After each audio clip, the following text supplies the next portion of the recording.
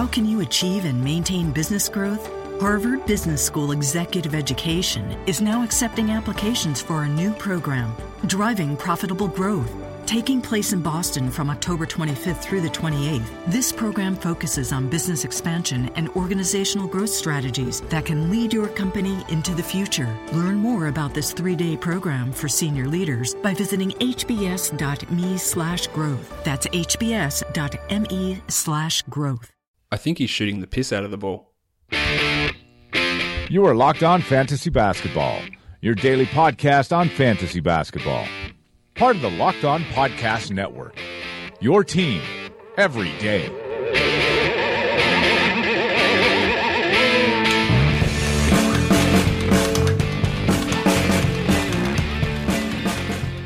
Hello and welcome to the Locked On Fantasy Basketball podcast, brought to you by Fantrax and Basketball Monster. And today's Locked On Fantasy Basketball podcast is also brought to you by Mike Stein.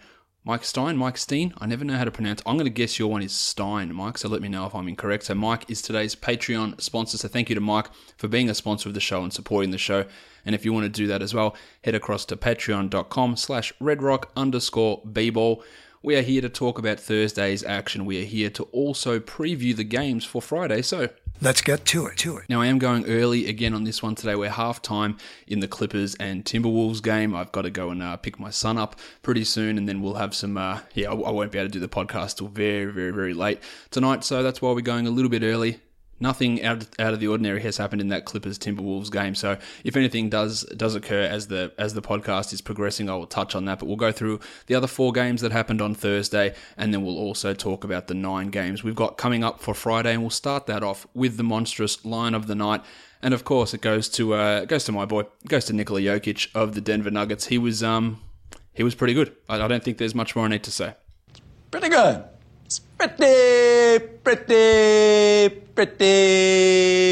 good. Yep. Now, yesterday I was a little bit cautious about Jokic with that massive price rise, taking on the San Antonio Spurs, who have been known to have a pretty good defense in their time and have been known to really limit big men. Jokic doesn't care. He just is... He's ridiculous at the moment. 35, 12, and 4, 2 triples, 2 blocks, 14 of 22 from the field, 5 of 5 from the line. And every time that Jokic has one of these games, I want you to remember that Michael Malone benched him in favour of Jusuf Nurkic and played him out of positions for about the first 20 games of the season. Just remember that. Just remember that this is what Michael Malone did. I was pretty excited about Jokic heading into this season. As you would have known, I didn't think he'd be this good. Over the last 2 weeks, Jokic is the number 2 player in fantasy basketball. Number 2. So that means that he is ahead of James Harden and he is ahead of Giannis Antetokounmpo because Kevin Durant is number 1. He is averaging in those last 2 weeks. Now, granted, it is only 4 games because the Nuggets had that London trip. He's averaging 29 and 12. He's averaging 4.5 assists, 1.5 threes, a steal, 1.5 blocks on 61% from the field, 82% from the line, and 43% from 3. He has a 69% true shooting percentage. Giggity! And he has a 29% usage rate. I was way off on Jokic in preseason. I said, give him 33 minutes, he'll be a top 15 guy. Nah, just a top 5 guy. No, well, not too far off. He is, I don't even know what to say about him anymore. He does have some defensive issues, no doubt. But if he continues at this pace, there is almost no chance that he doesn't go in the first round next year, correct? There's no way that he slips outside the first. I can't see any way that happens. If that he just gets consistent 33 minutes a night and continues to crush it. And really, what he's doing at the moment is not all that unsustainable. Yeah, he's shooting 61%. That's high. He's shooting 59% from the field for the season. So it's not like he's a 42% shooter who's now shooting 61%. It's not like he's a 50% shooter who's 61. He's shooting 2% greater over the last 2 weeks than what he has been for the entire season. So 4 games versus 33, like it's basically the same. His free throws are always this good. You know, his assist rate, he's rebounding the ball more, but because he's playing at center now. And it's really hard to pick any holes in his game, especially offensively and from a fantasy point of view. Jokic is putting up just absurd numbers at the moment, and he's absurd to watch. He's one of the more fun players to watch in the entire NBA. He does stuff where he gets the ball and starts dribbling it, like in situations where you have to look twice and go, is this man doughy and 7 foot tall? Yeah, he is. and he's doing these things. It's still...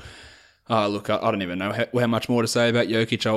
I was big on him, but I undershot it. He is ridiculously good. And Denver fans, you should be really, really wrapped about what's happening with this guy at the moment. He is a real piece to build around for this team, and he's carrying them in a pretty good way. Let's talk. We know that he's the young gun of the night, so I'll stick that up on the screen now for you guys. Also, if you are watching this live, let me know, because some new hardware here. So I've got a new computer which hopefully allows it to go out being less choppy. So if you are watching it live, let me know and let me know how it actually comes across, because I said dealing with some new hardware here. So hopefully that, I know there's still internet connection issues here, but hopefully the new hardware allows it to go out in a little bit of a better fashion. Let's talk waiver wire line of the night, and this is the man that killed everyone in DFS yesterday. It's Kyle O'Quinn. Did he kill everyone, or did Jeff Hornacek kill everyone? Probably a combination of both. O'Quinn remained starting in this game, even though he was back, but O'Quinn remained starting. That probably won't continue past this game, but he had 14 and 8.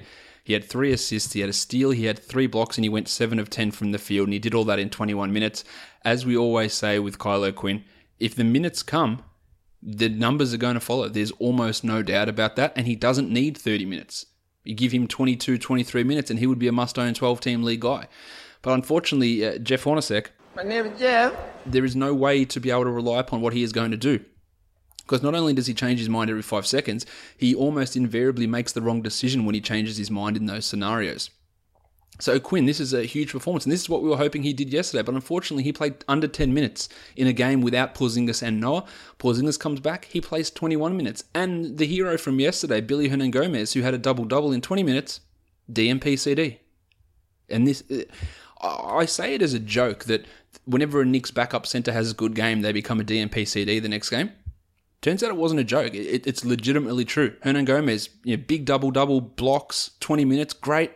Doesn't play at all because we've got to get Marshall Plumlee in there. This sort of shit, it must be infuriating for Knicks fans. I'm sure it is. But to make sense of it, it doesn't make sense. That's the problem.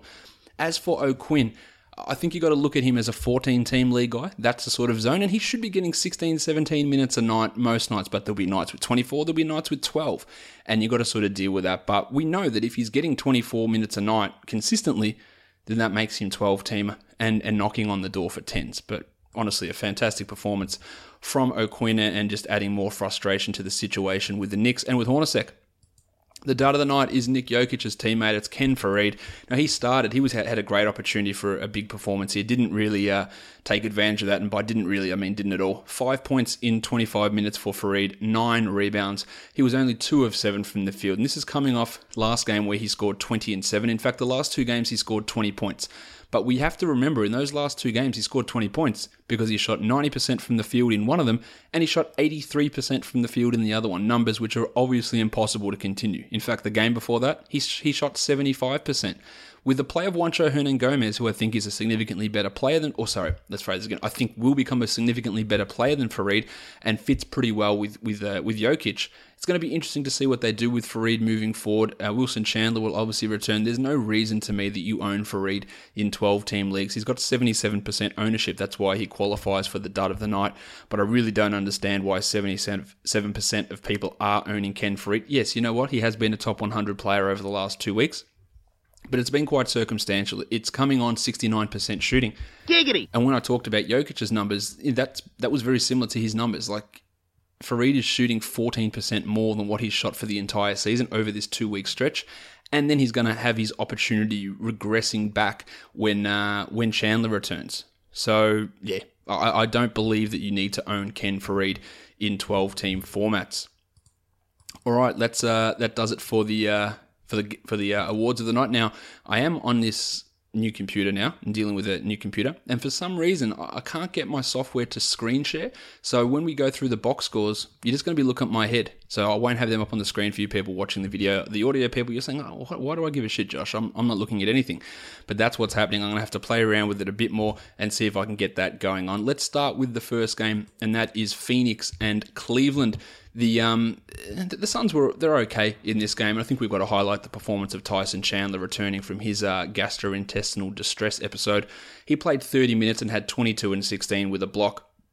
And Alex Len is just being phased out of things. Only 8 minutes for Len. 4 and 3 with a block. I can't stress to you enough how stupid this is, in my opinion. Chandler is playing well. There's nothing to say that is not true. He is playing well, but what is the point of playing him 30 to 33 minutes, except for the fact that he's mates with the coach? That's basically all it comes down to, that they're mates, and that Chandler got him his job. And I will continue to say that until it's not true, but that is exactly why Earl Watson got his job, because the Suns GMs interviewed no one else, because Tyson Chandler and PJ Tucker went to him and said, we want Earl Watson as the coach. And Ryan McDonough said, you know what, you guys are 31 years old. You're the future of this team. We'll do what you say. And that's exactly what happened.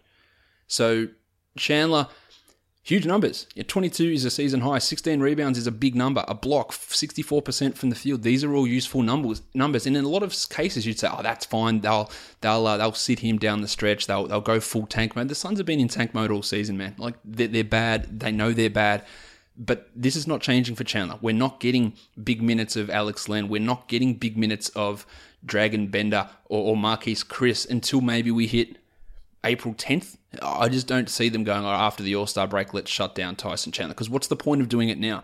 What's the point of playing Alex Len less minutes now than what you did in November and December? Eric Bledsoe was fantastic. He's the 15th ranked player over the last 2 weeks. 22, 6, and 9 with 4 steals.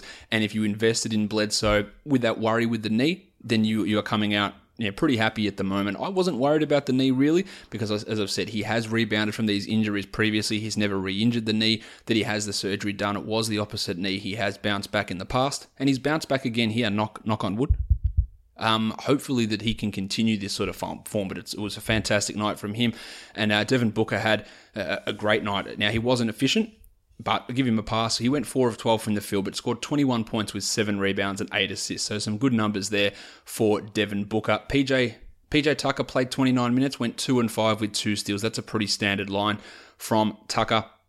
Whereas the most encouraging thing, I guess, is the form of TJ Warren. He played 40 minutes, so that's a bonus. 18 and 3 with 2 steals and a block. I have been harping on that Warren is a guy that you want to own. It's been hard to do. And hopefully these last couple of games are a step in the right direction for TJ, as he's starting to look a lot better. He was 8 of 12 from the field, and this is what he can be: a guy that gets steals, a guy that scores, and a guy that scores on high efficiency. This is the archetype TJ Warren. I don't think archetype's the right word there. This is TJ Warren. And some of those other games and some of the jerking around minutes is the problem. Now, they played together a lot, Warren and Tucker, in this game, so that limited the minutes that Len got, Chris, and Dragon Bender as well. Bite my shiny metal ass. Bender played 18 minutes for 3 points, while Chris had 6 and 4 in his 22 minutes on the Cavs. LeBron, there was no Kevin Love, by the way. LeBron played 39 minutes in a game against the Suns that they won by 15. Seems a lot. 21, 9, and 15 for LeBron with a steal and 2 blocks, and he was great from the field. But as has been the case for the majority of the season with LeBron, you're really hurting your free throw percentage. He was only 5 of 8 from the free throw line. That's clearly not a good number. And he has been a guy that's maybe not 100% a punt free throw guy, but you obviously have to be dealing with it, and pretty I don't know how to say it. You have to be pretty cognizant of his free throw percentage. I think is probably the best way of me putting that. Iman Shumpert had a season high 17 points with 5 triples. He had a steal and a block, and continued to start. 30 minutes for Shumpert. They moved DeAndre Liggins out and put Shumpert in. I'm not really sure why they never did that to begin with, to be honest.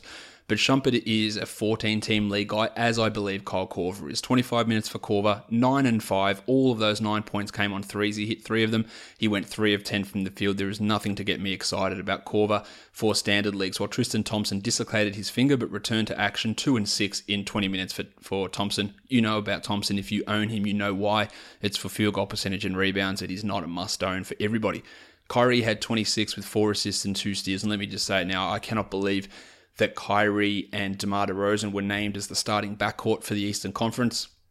I know that the fans get 50% of the vote, but the media voting was fairly disgraceful as well. To have Kyle Lowry down as fourth is not ideal. To me, the top three should have been Lowry, Wall, and Thomas. And I had Lowry and Thomas as my top two yesterday. That's and Wall as the third. They should have been the top three, but instead two other guys got that starting. I think that is more egregious than Russ not starting in the Western Conference. I know he's averaging a triple-double and all that sort of stuff, but to me, to have Irving and DeRozan over Lowry, Wall, and Thomas is the most agreed. And the players voting, they're taking the piss. We know they're taking the piss. Multiple players that have not played a single second this season got votes, and not just them voting for themselves. They're clearly just taking the piss, so they can shut up and stop complaining about anything. And this again just fuels my theory that Jamal Crawford is definitely getting 6 Man of the Year votes this year. There is no doubt that he is getting 6 Man of the Year votes. I guarantee it. If there was some way to have a bet on will Jamal Crawford receive at least one vote in 6 Man of the Year, you should get on that, because it is definitely happening, despite him being, at this point, just a piece of shit, really. He's a great bloke, but just a horrible player at this point in his career. James Jones started in place of Kevin Love. He had 14 points, including 4 triples, so a big night for Jonesy in 20 minutes, but obviously he'll go back to being a DMP CD, while Channing Frye had 18 and 10 with 4 triples in 30 minutes. The next game up, the Dallas Mavericks and the Miami Heat. The Heat get the victory here at home. Wes Matthews and the pencil Harrison Barnes, both at 50% shooting from the field. 18 and 5 for Wes, 15 and 7 for Barnes. Pretty standard sort of numbers for those guys, while Dirk had 19 and 4 in his 29 minutes, had 2 steals there as well, and obviously Dirk is a guy that you need to own. Seth Curry played 32 minutes. He had 15 and 4. He hit 3 triples, so some nice numbers again from Seth. I just don't feel that his upside is really all that high. Look, he can be owned, no doubt, but I just don't feel that there's much great top 100 long-term value with him. It could be there. I just don't really see it. I think JJ Barea is going to eat into it. I think Andrew Bogut's going to eat into it as well. Dwight Powell only played the 10 minutes here, and Dorian Finney-Smith saw 11 after that little run of him starting and playing big minutes. For the Heat, Goran Dragic had 32 points with 6 rebounds, and Tyler Johnson had 23 in 28 minutes. So they made a mockery of the fact that the Mavericks have been probably the toughest team for point guards to play against all season. And both guys shot the ball brilliantly as well, while Hassan Whiteside had 13 and 8 in just 29 minutes. He did sprain an ankle earlier on, but he was fine after that. Dale Waiters, 12, 3 and 3 on 12 shots in 32 minutes, leave him for the 14 or 16 team league formats. And unsurprisingly, after Wayne Ellington went off and played 30 minutes the other day, he went scoreless in 19. That is the perfect description of his career. Jimmy Johnson, our martyr, our only son, he did not make us proud.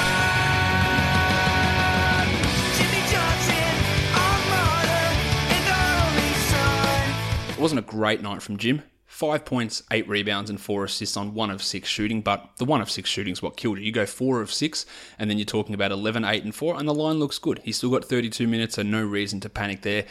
With Jimmy, let's move on to the Wizards and the Knicks. Johnny Wall, fantastic. 29, 5, and 13, 3 steals, 52% shooting. Ridiculous stuff from him, as was Otto Porter. 30 minutes for Porter, 23 points, and actually saw a usage above 20%. 21% usage. He'd been getting like 10, 12, 13, which is ludicrous considering that he's been their most efficient scorer for the entire season. He's taken his true shooting up by 7-8% this year. He has been, for a guy that his own coach in the preseason said, we're going to have an open competition for minutes between him and Kelly Oubre. And at the time I went, look, that makes no sense. Like, Porter hasn't been great, but Oubre was actually terrible and was not good and did not deserve that role. For the coach to come out and say, we're going to have an open competition seems weird. And then for Porter to come out and just absolutely smash it this year. 6 triples, 23 points. That's back-to-back games with 6 triples for Porter. He had a steal and a block, and he has been ludicrous. He's a top 30 player, and I did think some regression was coming, but apparently it's not. He's just going to continue to shoot 10% better than what he did last year. Markieff continued his hot run, 14, 6, and 4 with 2 blocks and 2 triples, while Marcin Gortat had 12 and 12 in 30 minutes. A little bit of a better night from Gortat. And Jason Smith, 23 minutes for Smith, 11 and 4 with 2 blocks. He is horrible. He's not a good player. He's not a good defender at all. He got torched by Melo in this game, but his minutes are definitely up, and that makes the deeper league people need to stand up and take notice of what of what Jason Smith is doing, but we're talking 20-team league scenarios. Brad Beal was poor, 8 points with 5 assists in his 38 minutes.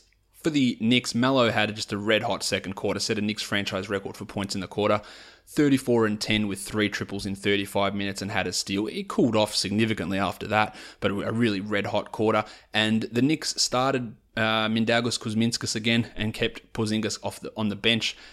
Kuzminskas only played 18 minutes. He had 6 points with 2 assists as the Knicks went with more Justin Holiday and they went with more Brandon Jennings. Holiday played 21 minutes, Jennings played 24.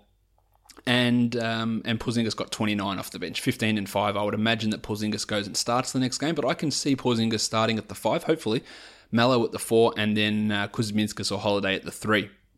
With everyone back, though, it's going to be hard for Kuzminskas to get 25 or 26 minutes.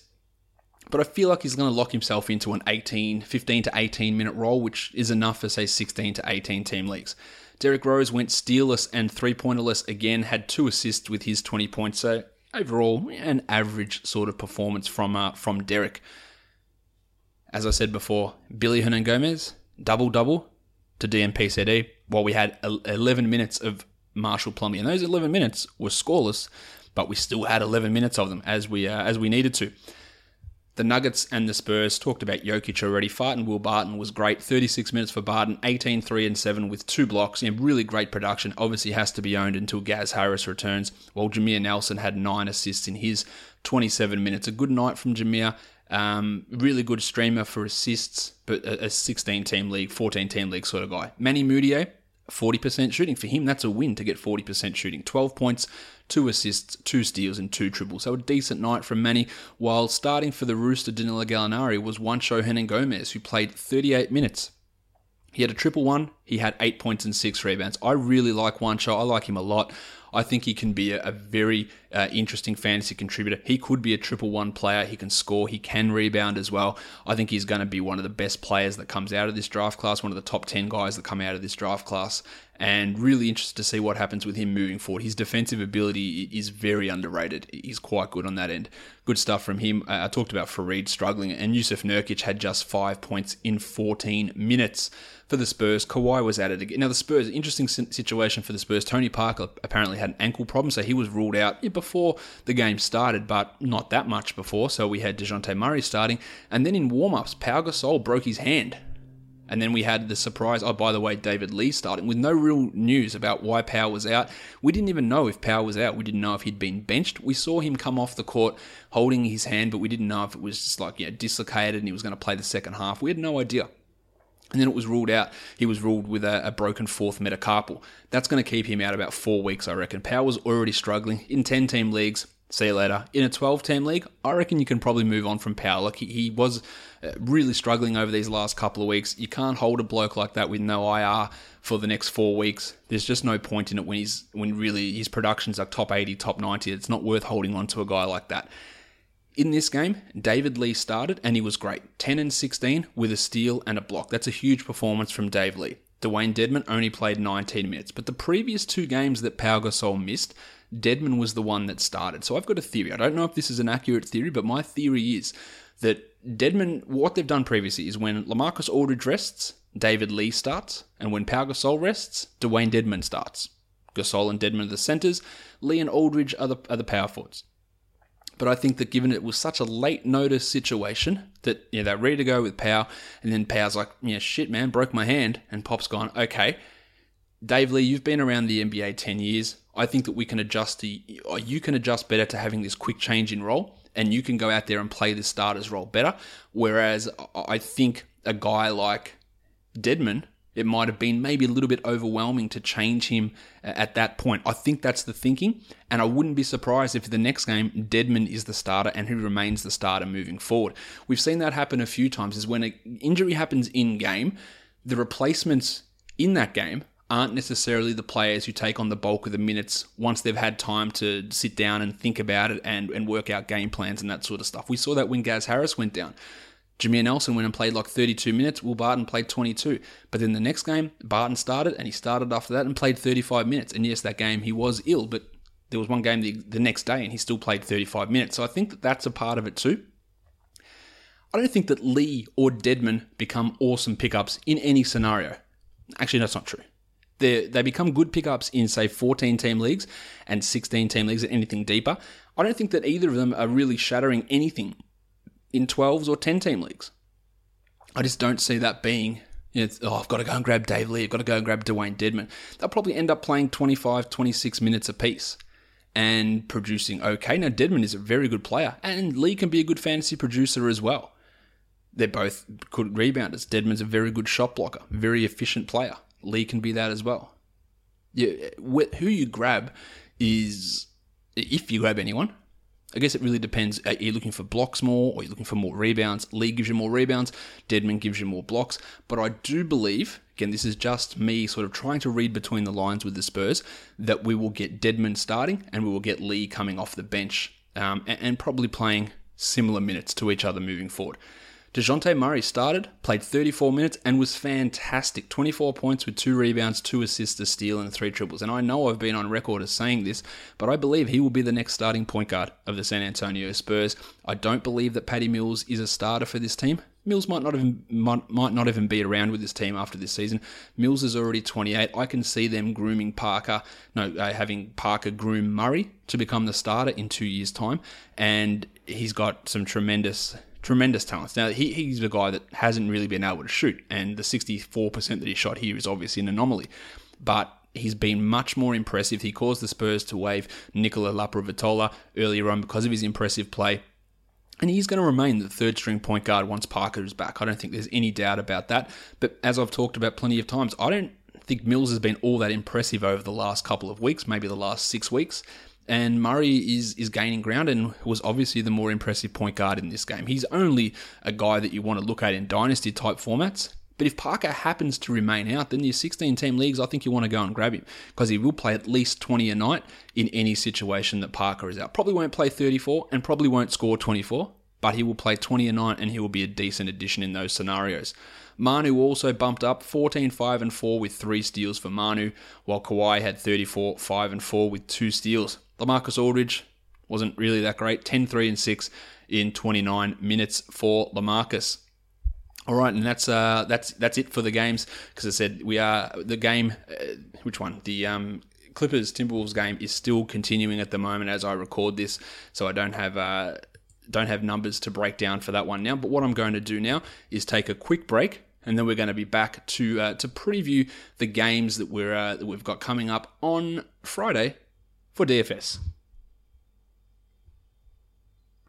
All right, guys, just some news that just came through now is that Ricky Rubio is questionable to return from the Minnesota Timberwolves with hip tightness, and Chris Dunn started the second half in his place. So obviously that's a situation to monitor, but adding Dunn, if Rubio is going to miss some time, would be an interesting scenario. But the last time that Rubio missed games, Tyus Jones ended up outplaying Dunn for a few of those. So again, it doesn't look like it's too serious an issue just at this point, but it could obviously turn into something like that. So that's it's something we obviously need to monitor and see exactly how it's gonna go down. We need to maybe take some precautionary moves, but I don't think that it's 100% necessary to go and add Dunn in every format because, again, Jones is the better player at this point and he was getting more minutes for that stretch when Rubio was out initially, and Rubio may not even miss any time. So that's sort of where we're sitting with that at the moment. All right, let's talk about these games now. We'll get into those in a bit of detail.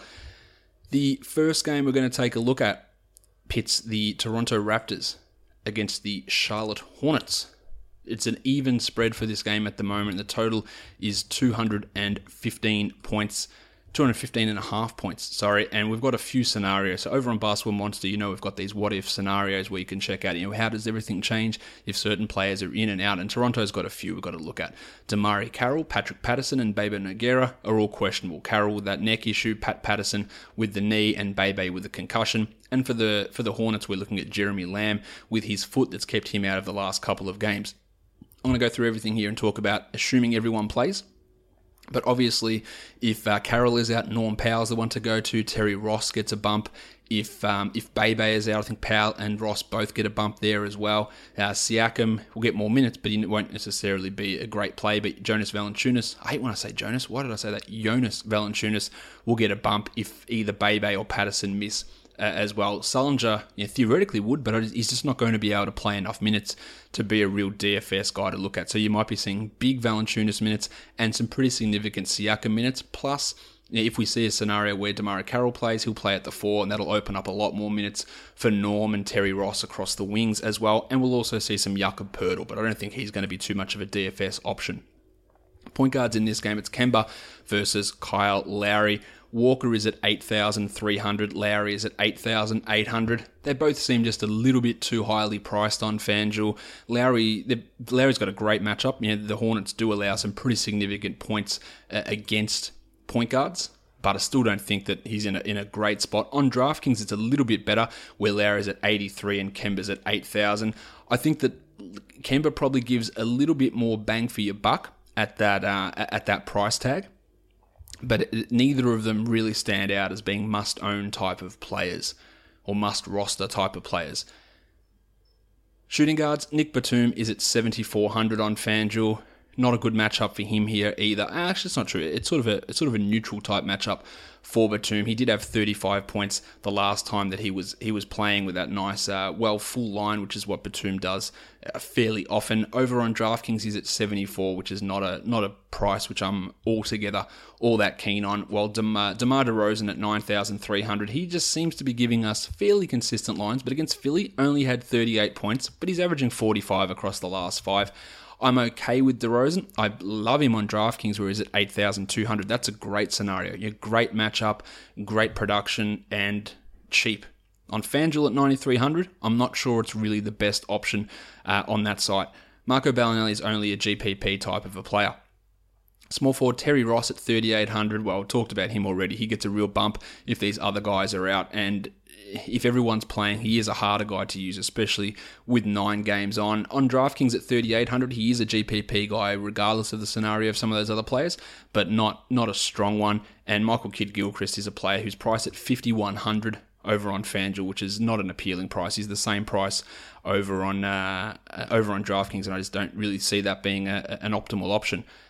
Marvin Williams at power forward had a nice game in the last one. That was 26 points, but his salary really makes me think that that's not interesting. He's at $4,900, and the Raptors power forwards aren't really interesting either. Cody Zeller at 5,000 definitely let us down in the last game, but he was battling some foul trouble. He's at 5,000 on both sides, and I think he's fine to go back to the well on here.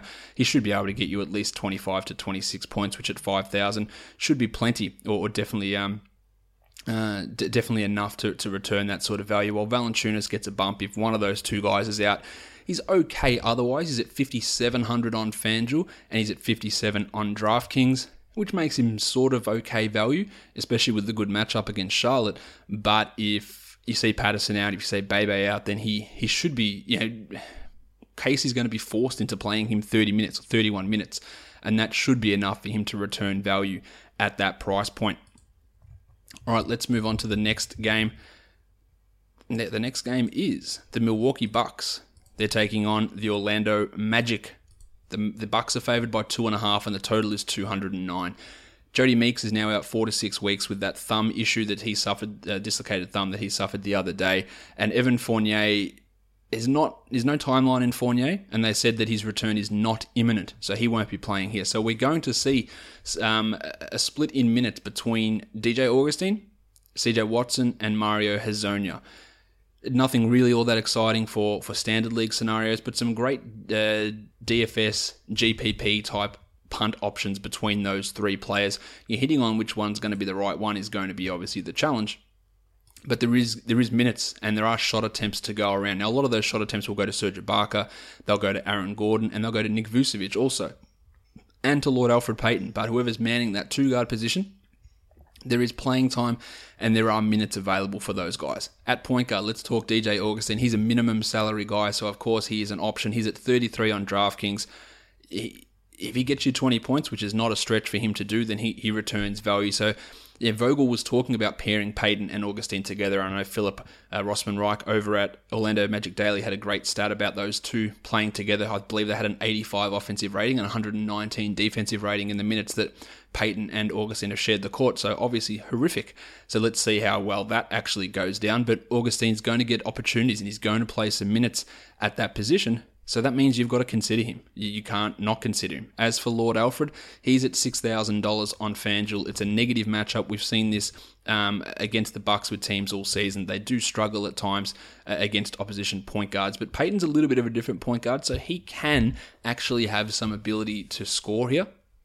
At $6,000 on DraftKings and on FanDuel, I think that he has some value. Like he's got more value than quite a number of other point guards on the slate, and he is going to have to take on some more shot attempts with Fournier and Meeks both out. That might be not good, but he has shown an increased ability to finish this year, so that's something that's a positive with his value moving forward. Malcolm Brogdon at $5,400 on FanDuel, I cannot get behind that price. It just is too high. And at $57 on DraftKings, the same story. You know what? He had a good game in the last one. Definitely, he had 27 points. But that just repays the value. It's not smashing through it, and he had a really good game. I just don't trust Kidd to give him the 35 minutes that he had in that last game, enabling him to really get past that sort of value. At shooting guard, like DJ Augustine, Mario Hezonja is at minimum salary on FanDuel. He is at minimum salary on DraftKings. He had 16 points in the last game where Meeks got injured, and I think he's a real chance to get or to exceed that here and be a valuable option. Now, he's been pretty horrible all season, but this is a good opportunity for him to actually show out and do something important. Yanni is at $11,100 on FanDuel. That's obviously a high price. He's at $10,600 on DraftKings, but he has been smashing it. He's averaging 52 across the last three, but 52 points at 11,000, not quite enough. It's close, and it depends how you structure the rest of your lineup.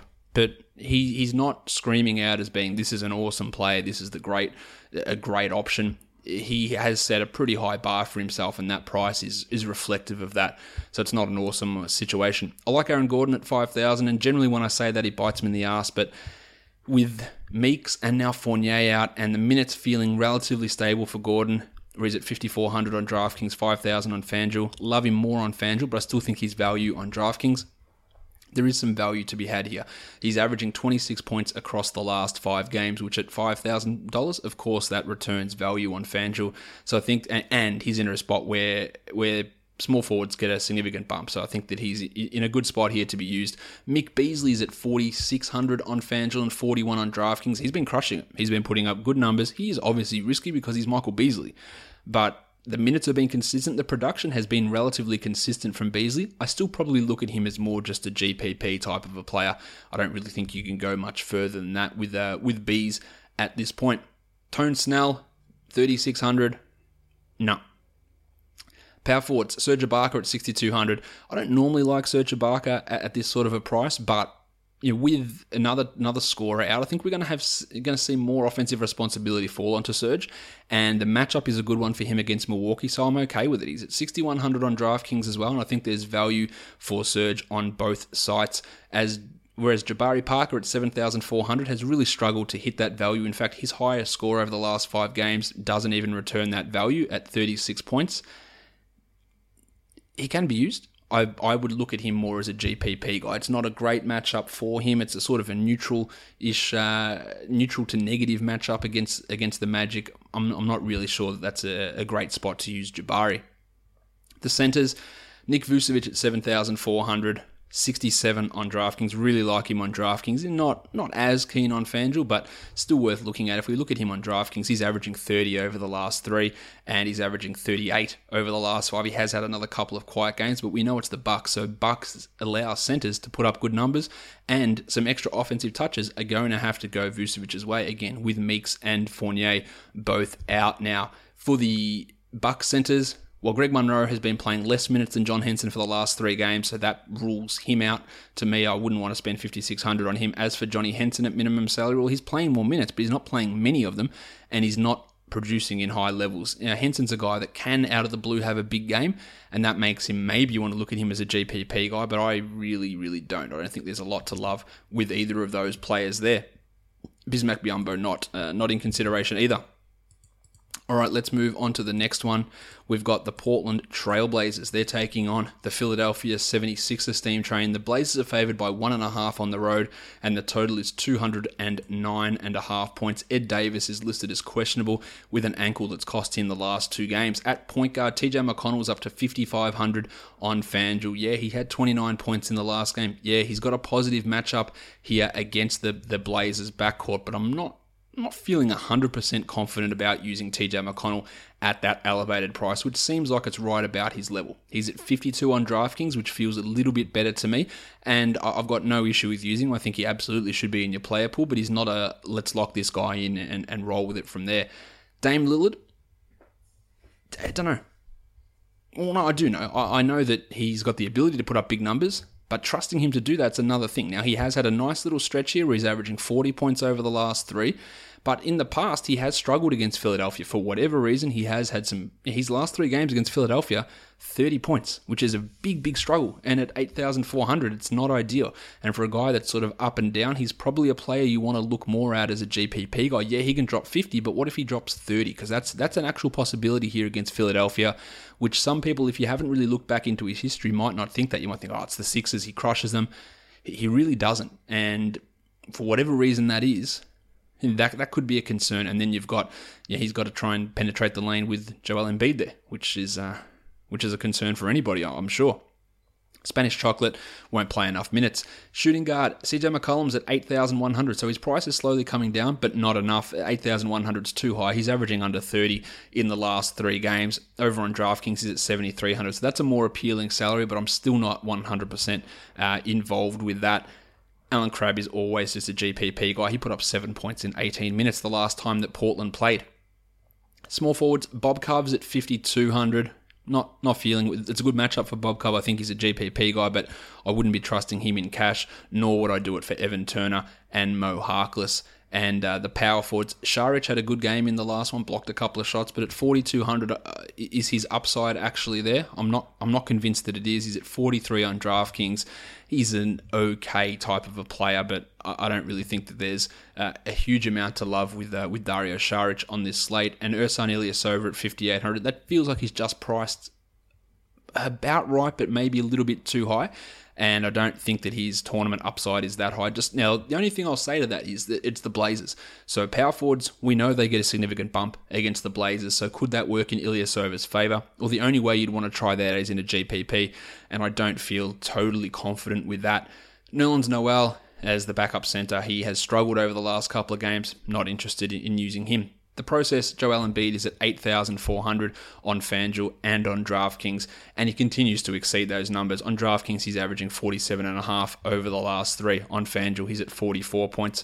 No problem with getting Embiid in there, especially in a matchup against the Blazers. He should be able to get you 40 plus without really exerting too much effort. And Mason Plumlee at 6,300.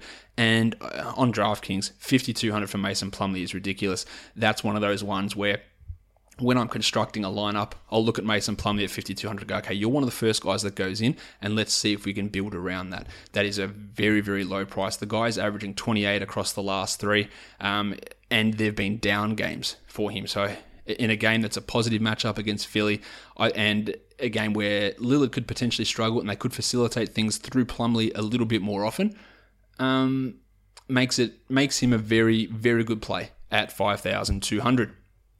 That's on DraftKings, of course. Let's move on to the next game now. We've got the Golden State Warriors and the Houston Rockets. This is going to be an absolute ripper. The Warriors have had the Cavs, they've had the Thunder, and now they've got the Rockets this week. That's not an ideal matchup for them. So far, they're 2-0. Let's see how they go with this one in Houston. The Warriors are favored by 4.5. The total is out of control, and we imagine this game stays close. So when we're stacking games, this is the game stack to go for. 236.5 is the total. The next highest is 220. This is not a blowout. It could be, but it's not a blowout scenario. The last time these two teams played, they went to double overtime. There were stats pouring out of arseholes all over the place. People were putting up numbers like they were going out of fashion, and I reckon we're probably in for more of the same here. Now, Ryan Anderson is listed as questionable after missing the last 2 games with an illness. He is, if he is out, then Corey Brewer comes in. Corey Brewer does not become a DFS target, I don't believe, if unless you're going just complete stack of this game, which then you could throw him in a GPP, but it doesn't necessarily work in all scenarios. At point guard, Pat Bev is at 5,700. He is averaging 34 over the last three.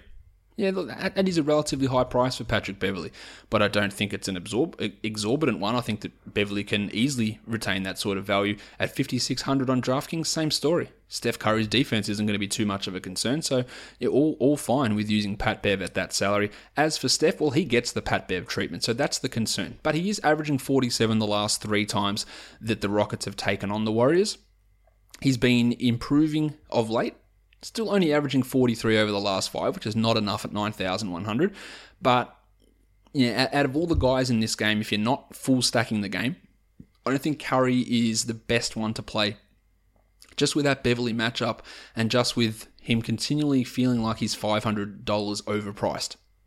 On DraftKings at 8,700, that's fine. I think that's great price over there. Really okay with that. I can easily see him getting 43, 44 points. In fact, he's averaging 48 over the last five on DraftKings, so no concern with using him over there. Jim Harden is a shooting guard. Yes, we know that. 12,200 for Jim. Look, we should be getting 55, 58 plus from Jim, so no problem spending up the cash on him. That's an extra $1,000 between him and Yanni, and I feel more confident about Jim being able to return that value. He's averaging 66.5 on DraftKings. He's the same price, 12,200. He is one of the guys that if you're spending up, he's the guy you do it for. Klay Thompson at 6,400 is obviously a key component of any game stacks of this one. Otherwise, he's more just a GPP guy. He is a little bit harder to rely upon for cash. He's only averaging 28 over the last five, which obviously doesn't cut it at 6,400. But he's a guy that has GPP upside clearly because we know that he can go off. He's at 65 on DraftKings, which takes him out of cash consideration for me over there. Eric Gordon, 6,100 for Gordo. He had 29 in the last game in 32 minutes. I think 6,100 is possibly a little bit high, but on DraftKings he's at 5,600. That's fine. I can use him on DraftKings. I'm just not keen with him on FanDuel at that 6,100 price tag. Trevor Ariza at 5,500. That's a $300 price drop for Trev. Yep, no problem with using Ariza here. 57 on DraftKings, not quite as appealing, but still pretty good. So I think there's value in using him on both sites there. Kevin Durant, the other small forward, of course, 10,500 for Kev. He had 64 against the Thunder. He's averaging 50 across the last five. You're starting a lineup with Durant and Harden. Really hard to argue with that in GPPs and cash, to be honest. Over on DraftKings for Durant at 10,500, the exact same information is relevant. Sam Dekker becomes a GPP option if Ryan Anderson is out. Now, he hasn't played well. He only had 11 points in 25 minutes in the last game, but he played 25 minutes in a game that's going to be this high scoring. If Anderson is out and he's playing 25 minutes, at minimum salary, he's a guy that you should be including in game stacks. Is it 3,500 in DraftKings as well? There's no reason to deal with him in cash, but there is GPP upside for Dekker. I think. We'll see. Power forwards, Draymond's at 8,200. I think he's pretty solid. I think he's got GPP upside as well, but I think he's a decent cash play too, and at 79 on DraftKings, that site doesn't disagree with me either. So I think that Draymond can be used in all sort of cash lineups. As for Ryan Anderson, forget him in cash. It's a shithouse matchup. The Warriors do really restrict what power forwards can do, and he is volatile as it is, but he can get hot. In a game this high, if they're going to keep it close, we could see big Ryan Anderson numbers. So that makes him a very, very tasty GPP option, assuming he plays, of course, which at this point we don't know.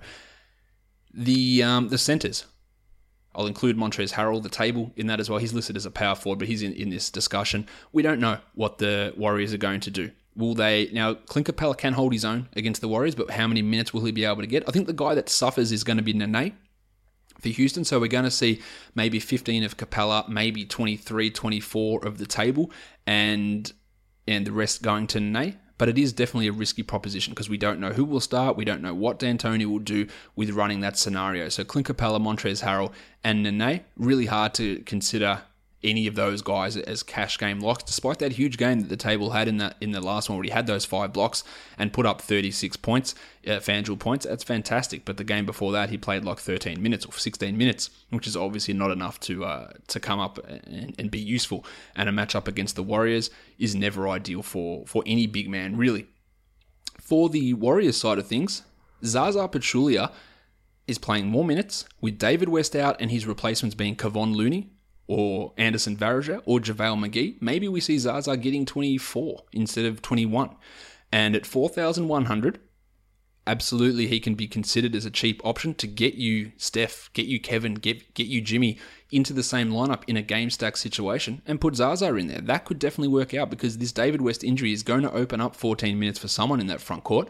And it very well may be Zaza, as the Warriors haven't been going death lineup as much recently, so we're going to see more Draymond Zaza matchups, I think, or pairings. So he is an interesting player. And at 35 on DraftKings, I really like that. There's significant upside in that. He's already averaging 22 over the last 5, and at 3,500, that's fantastic. And then the ability with West out now to actually get better. Really hard to say that Zaza is going to be a bad play, I think. Let's go on to the next game now. We're talking about the Sacramento Kings and the Memphis Grizzlies. Obviously, no Rudy Gay for the Sacramento Kings, confirmed out for the season.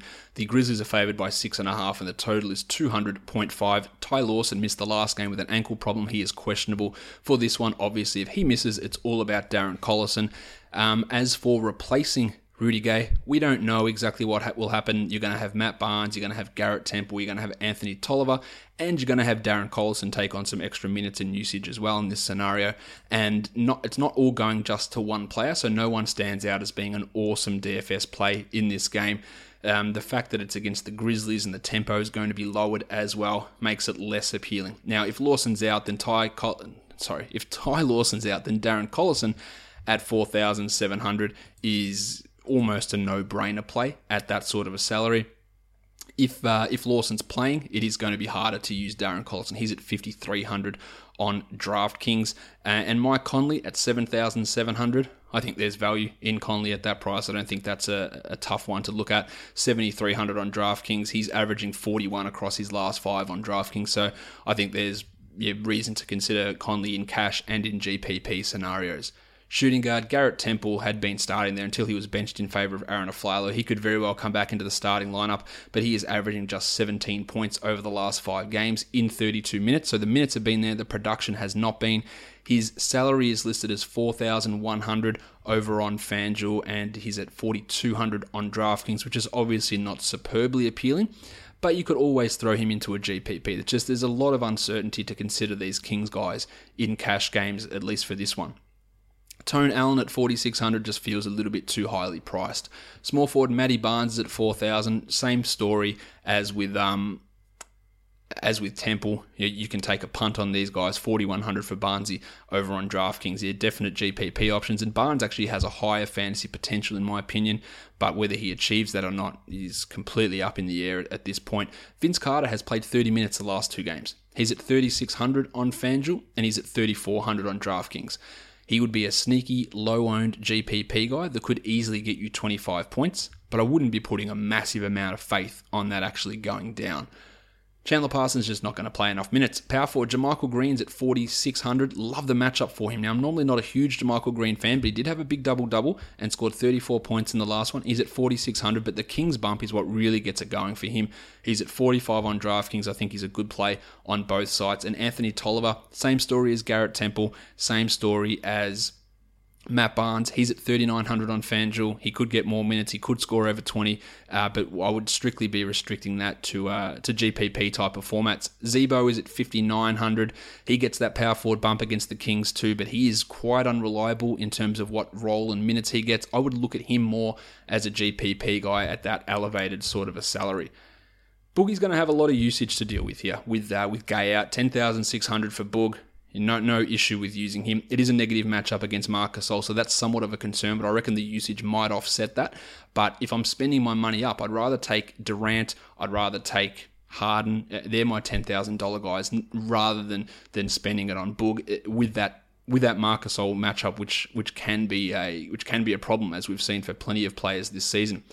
Gasol's got the same issue. He's got to take on Boogie, and that can be a problem. He's averaging just 30 points in the last 3 times he's taken on Sacramento, on 8,200 on FanDuel. That is forget about it sort of area.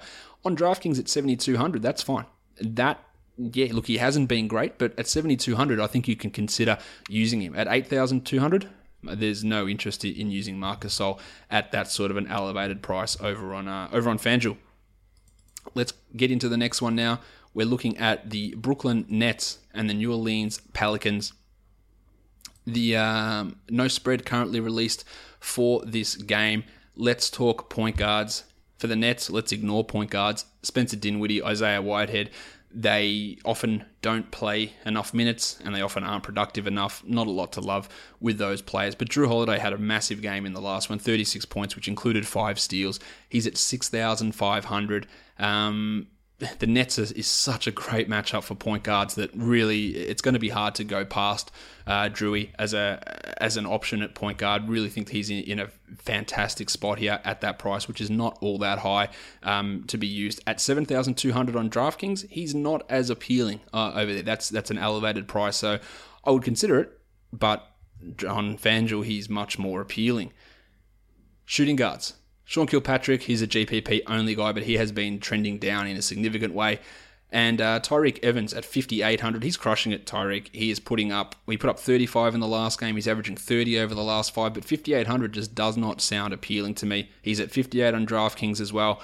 The matchup is perfect for him. I would look at him as a GPP sort of a player, but I would find it hard to look at him as a cash game option. Now, I believe the last time he played the Nets, he put up an absolute perler. So that's something to pay attention to, but I'm not fully in love with this scenario for Tyreke, especially with that elevated salary. Langston Galloway, I think, is a GPP option. He's a low price guy that occasionally goes off with his shot, but nothing to look at there in cash. Rondé Hollis-Jefferson is trending in the right direction. He's at 4,600, which is a $600 price rise, which I hate. That's on FanDuel. But on DraftKings at $4,000, he had 32 points in the last game, and he's averaging 23 across the last 5. At $4,000, do we trust Kenny Atkinson? That's the big question. The answer should be a resounding no, and that's going to leave RHJ as being a tournament type of player only.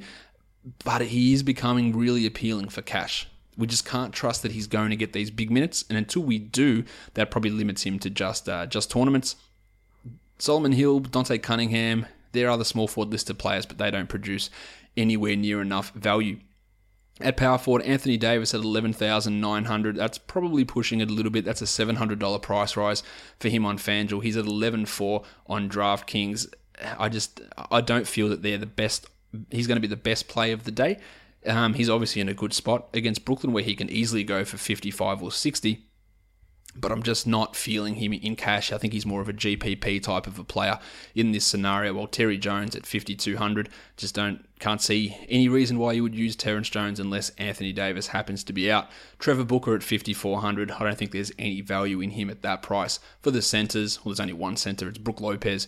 He's at 7,400. The matchup is a negative in this one. He's been okay, but I'm not sure he's been worth 7,400. On DraftKings at 6,800, yeah, that's a one that I can get behind and I can consider using, but he's far from the best center option that's available. All right, let's move on to the next game now, which is the Chicago Bulls taking on the Atlanta Hawks. The Hawks are favored by 5.5 points, and the total is 203.5 here. Let's talk point guards. Dennis Schroeder, 6,300, hasn't been performing that well of late, but there's been some blowouts in there and some benchings that he has copped. I think at 6,300, he is absolutely worth a look against the Bulls. And at 5,900 on DraftKings, not many better point guards out there at that sort of a price point than Schroeder. So I really like his matchup there, but not as much on FanDuel, but I still think that he's a very good option there. Michael Carter-Williams at 4,700.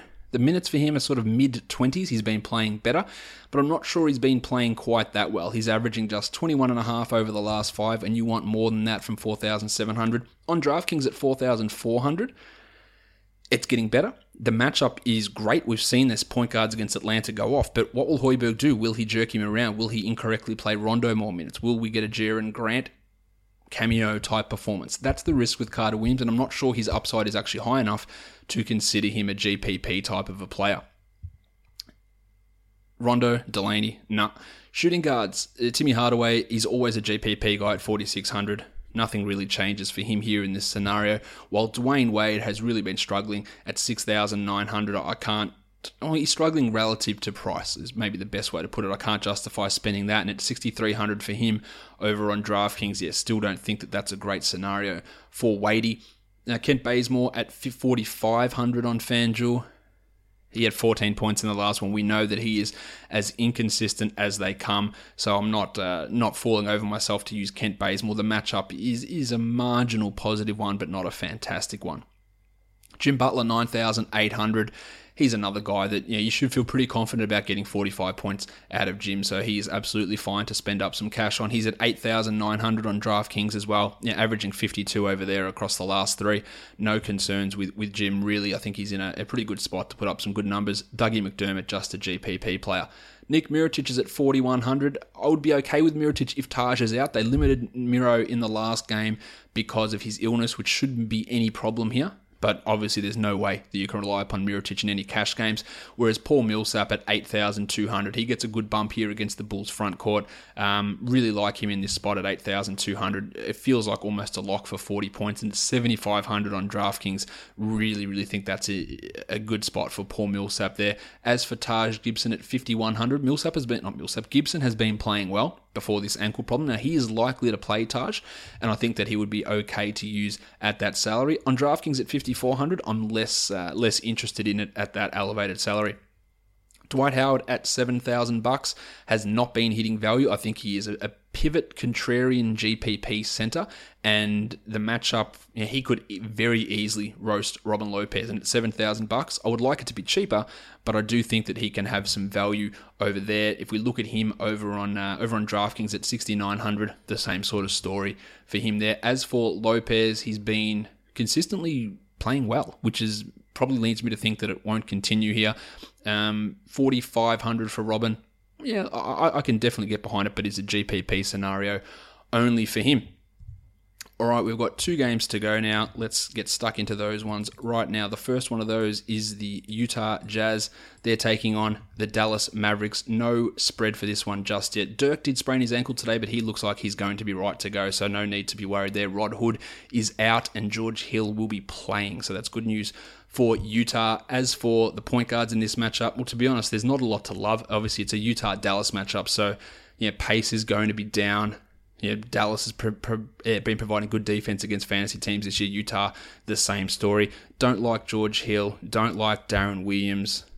JJ Barea, no. None of those point guards really stand out to me. Shooting guards, Seth Curry's at 4,000. I think that Seth is fine to use. I think he's got some cash reliability, and I think he's a good GPP type of a guy. But the other guards there aren't really working for me. Seth's at 3,900 on DraftKings. Wes Matthews at 5,400. I think that even when Wes goes off, so to speak, that's sort of the value he gets. So I don't think there's any GPP upside, and I don't think that he's got any cash reliability.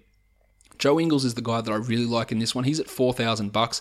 He had 24 points in the last one, replacing Rod Hood, played 34 minutes, and I expect him to play similar minutes and have a similar level of production. At 4,400 on DraftKings, it's maybe a little bit high, but I still think that there is value in Joe Ingles for both of these sites. Where Gordie Hayward at 7,400. Yeah, I'm not really worried about the defensive issue here with Dallas against him. I think that he is good at that price. On DraftKings at 7,600, fine. I don't think he's got much GPP upside, but I feel pretty good about Gordie Hayward being a cash type of play.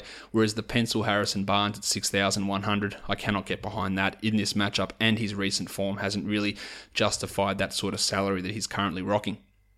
Power forward Derek Favors at 5,400 on FanDuel. No way that I want to spend that. That's a $700 price rise. Yeah, his ability is well above that, but this being a back-to-back, I don't know exactly how many minutes he's going to play. That's not a good scenario for Derek. 5,200 on DraftKings, I would look at it as maybe a GPP situation, but I don't think we can really trust that in cash at all. As for Dirk at 5,700, feels too high, especially if he's battling an ankle problem, and 54 on DraftKings says the same thing to me. And at centre, Rudy Gobert, 7,800.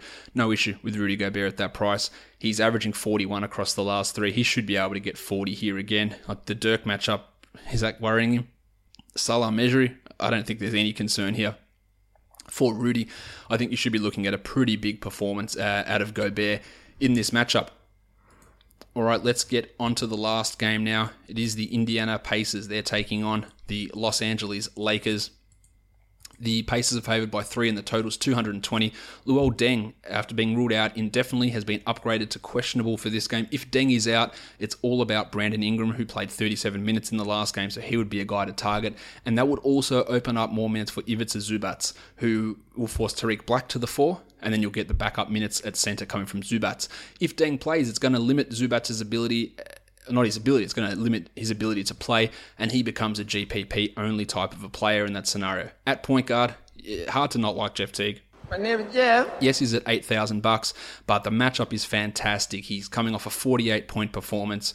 You really do like Jeff Teague in this matchup if you're looking for a guy. You don't want to spend up on Kemba. You don't want to spend up on Kyle Lowry. You don't want $9,000 on Steph. I think Jeff is a pretty decent bet to get 40 points in this matchup. Over on DraftKings, he's at 7,900. The same story there. D'Angelo Russell, minutes have been down. He's averaging just 24 over the last 3. He's at 6,100. The matchup for him is a positive one. I think that he is a GPP-only type of a guy. I cannot get behind using D'Angelo in cash, while Jordy Clarkson at 4,300 has actually been playing well, but I think that him and Russell are somewhat negatively correlated, so I wouldn't want to put both of them in a GPP, but you could put them both in separate spots. In one lineup with Russell, one in Clarkson, and build around it that way, because one of them I feel like is going to have a good game, but just not sure which one it's going to be. At shooting guard, Uncle P at 3,900, had 31 points in the last game in that last quarter fight back. He is obviously just a GPP type of guy, as is Lou Williams, although Williams has been playing a lot better now. I'm still not 100% convinced that I want to get all aboard Lou Williams, but at 4,900 on FanDuel, 41 on DraftKings, there can be some... 49 and 46 on DraftKings. There can be some value in Louis. He's averaging 33 the last 3 on DraftKings, but I'm not 100% sold on it. Probably lean a little bit more towards GPPs with him. Small forward, Lou Deng, no. Paul George, yeah. I think Paul George is in a good spot here, 7,400. He's underperformed recently, averaging just 32 over the last 5 games, and he's at 7,800 on DraftKings, but that is, I think it's a perfect spot for him to get 40, and I would look at him as more a GPP guy than a cash guy, but I don't think many people are going to be on Paul George on this slate of games. Power forward, Thad Young is at 5,400. I'm not really getting behind that, whereas Julius Randle's at 6,500. Given the way that he is currently playing and his up and down nature, that means that he is a GPP type of guy to me, and at 7,000 on DraftKings, that is not an appealing salary. I like Miles Turner a lot, 6,700. His numbers have been a little bit suppressed lately, but it's a great opportunity when you play against the Lakers. This is a great spot for Miles. He's at 6,900 on DraftKings. Yeah, good, but not quite as good as what he is on FanDuel. So really, really like Miles there. As for Zubac, Mozgov, Zubac had 35 in the last game. He's at 3,800. Absolutely, you can put him in a GPP. I would not have faith that he's getting 20 minutes in a cash game, but if they go that route, or if we hear beforehand that he's playing 20 minutes a night or whatever they're saying, then he becomes an option under that sort of a scenario. All right, we are done for the podcast. Let's talk picks of the day now. Looking at FanDuel, DJ Augustine 35, Drew Holiday 65, and Jeff Teague 8,000. Shooting guards, Hazonia's at 35, Clay's at 64, and Jimmy Harden's at 12,2. At small forward, Ingles at 4,000, Aaron Gordon at 5,000, and Durant at 10,5. At power forward, JaMychal Green 46, Serge Ibaka 62, and Paul Millsap 82. And center, Cody Zeller 5,000, Miles Turner 67, and Embiid at 4,400. No, 8,400. On DraftKings, DJ Augustine 33, Dennis Schroeder 59, and Jimmy Harden 12,2. Mario Hazonia 3,000, Eric Gordon 56, and DeRozan 82. At small forward, Matty Barnes 41, Aaron Gordon 54, and Durant at 10,5. And at power forward, JaMychal Green 4,5, Serge Ibaka 6,1, and the process, Joel Embiid at 8,4. And at center, Zaza Pachulia 35, Mason Plumlee 52, and DeMarcus Cousins 10,200. On the Aussie sides, Moneyball, Tyreek Evans 48, Drew Holiday 61, and Dame Lillard 85 as a GPP. Rondé Hollis-Jefferson 41, Lou Williams 51, and Jimmy Harden 12,3. Shooting guard, Joe Ingles 36, Aaron Gordon 52, and Kevin Durant 10,6. At power forward, Derek Favors 44, Cody Zeller 51, and Paul Millsap 81. And at centre, Zaza's at 43, Plumlee's at 66, and Embiid is at 8,000. On Draft Stars, TJ McConnell 6,450, Jeff Teague 13,450, and Mike Conley 14,350. Shooting guard Joe Ingles 52, Tyreek 8,550, and Gordie Hayward 14,250. At small forward, Anthony Tollers 52, Klay Thompson's 11,350, and Durant's at 17,850. At power forward, Mick Beasley 58, Serge Ibaka 11.5, and Joel Embiid at 14.6, and rounding it out with the centre, Zaza Pachulia 6,800, Nick Vucevic 12,750, and I don't know why I've got Anthony Tolliver there at 20,000. It's Anthony Davis at 20,400 as a GPP type of an option. We are done here, guys. Follow me on Twitter at redrock_bball and check out Basketball Monster and our Twitter account there at BaskMonster. We are done. Give this podcast a review, a subscription. That's all good. It helps me a lot. Thank you so much for listening, everyone. See ya.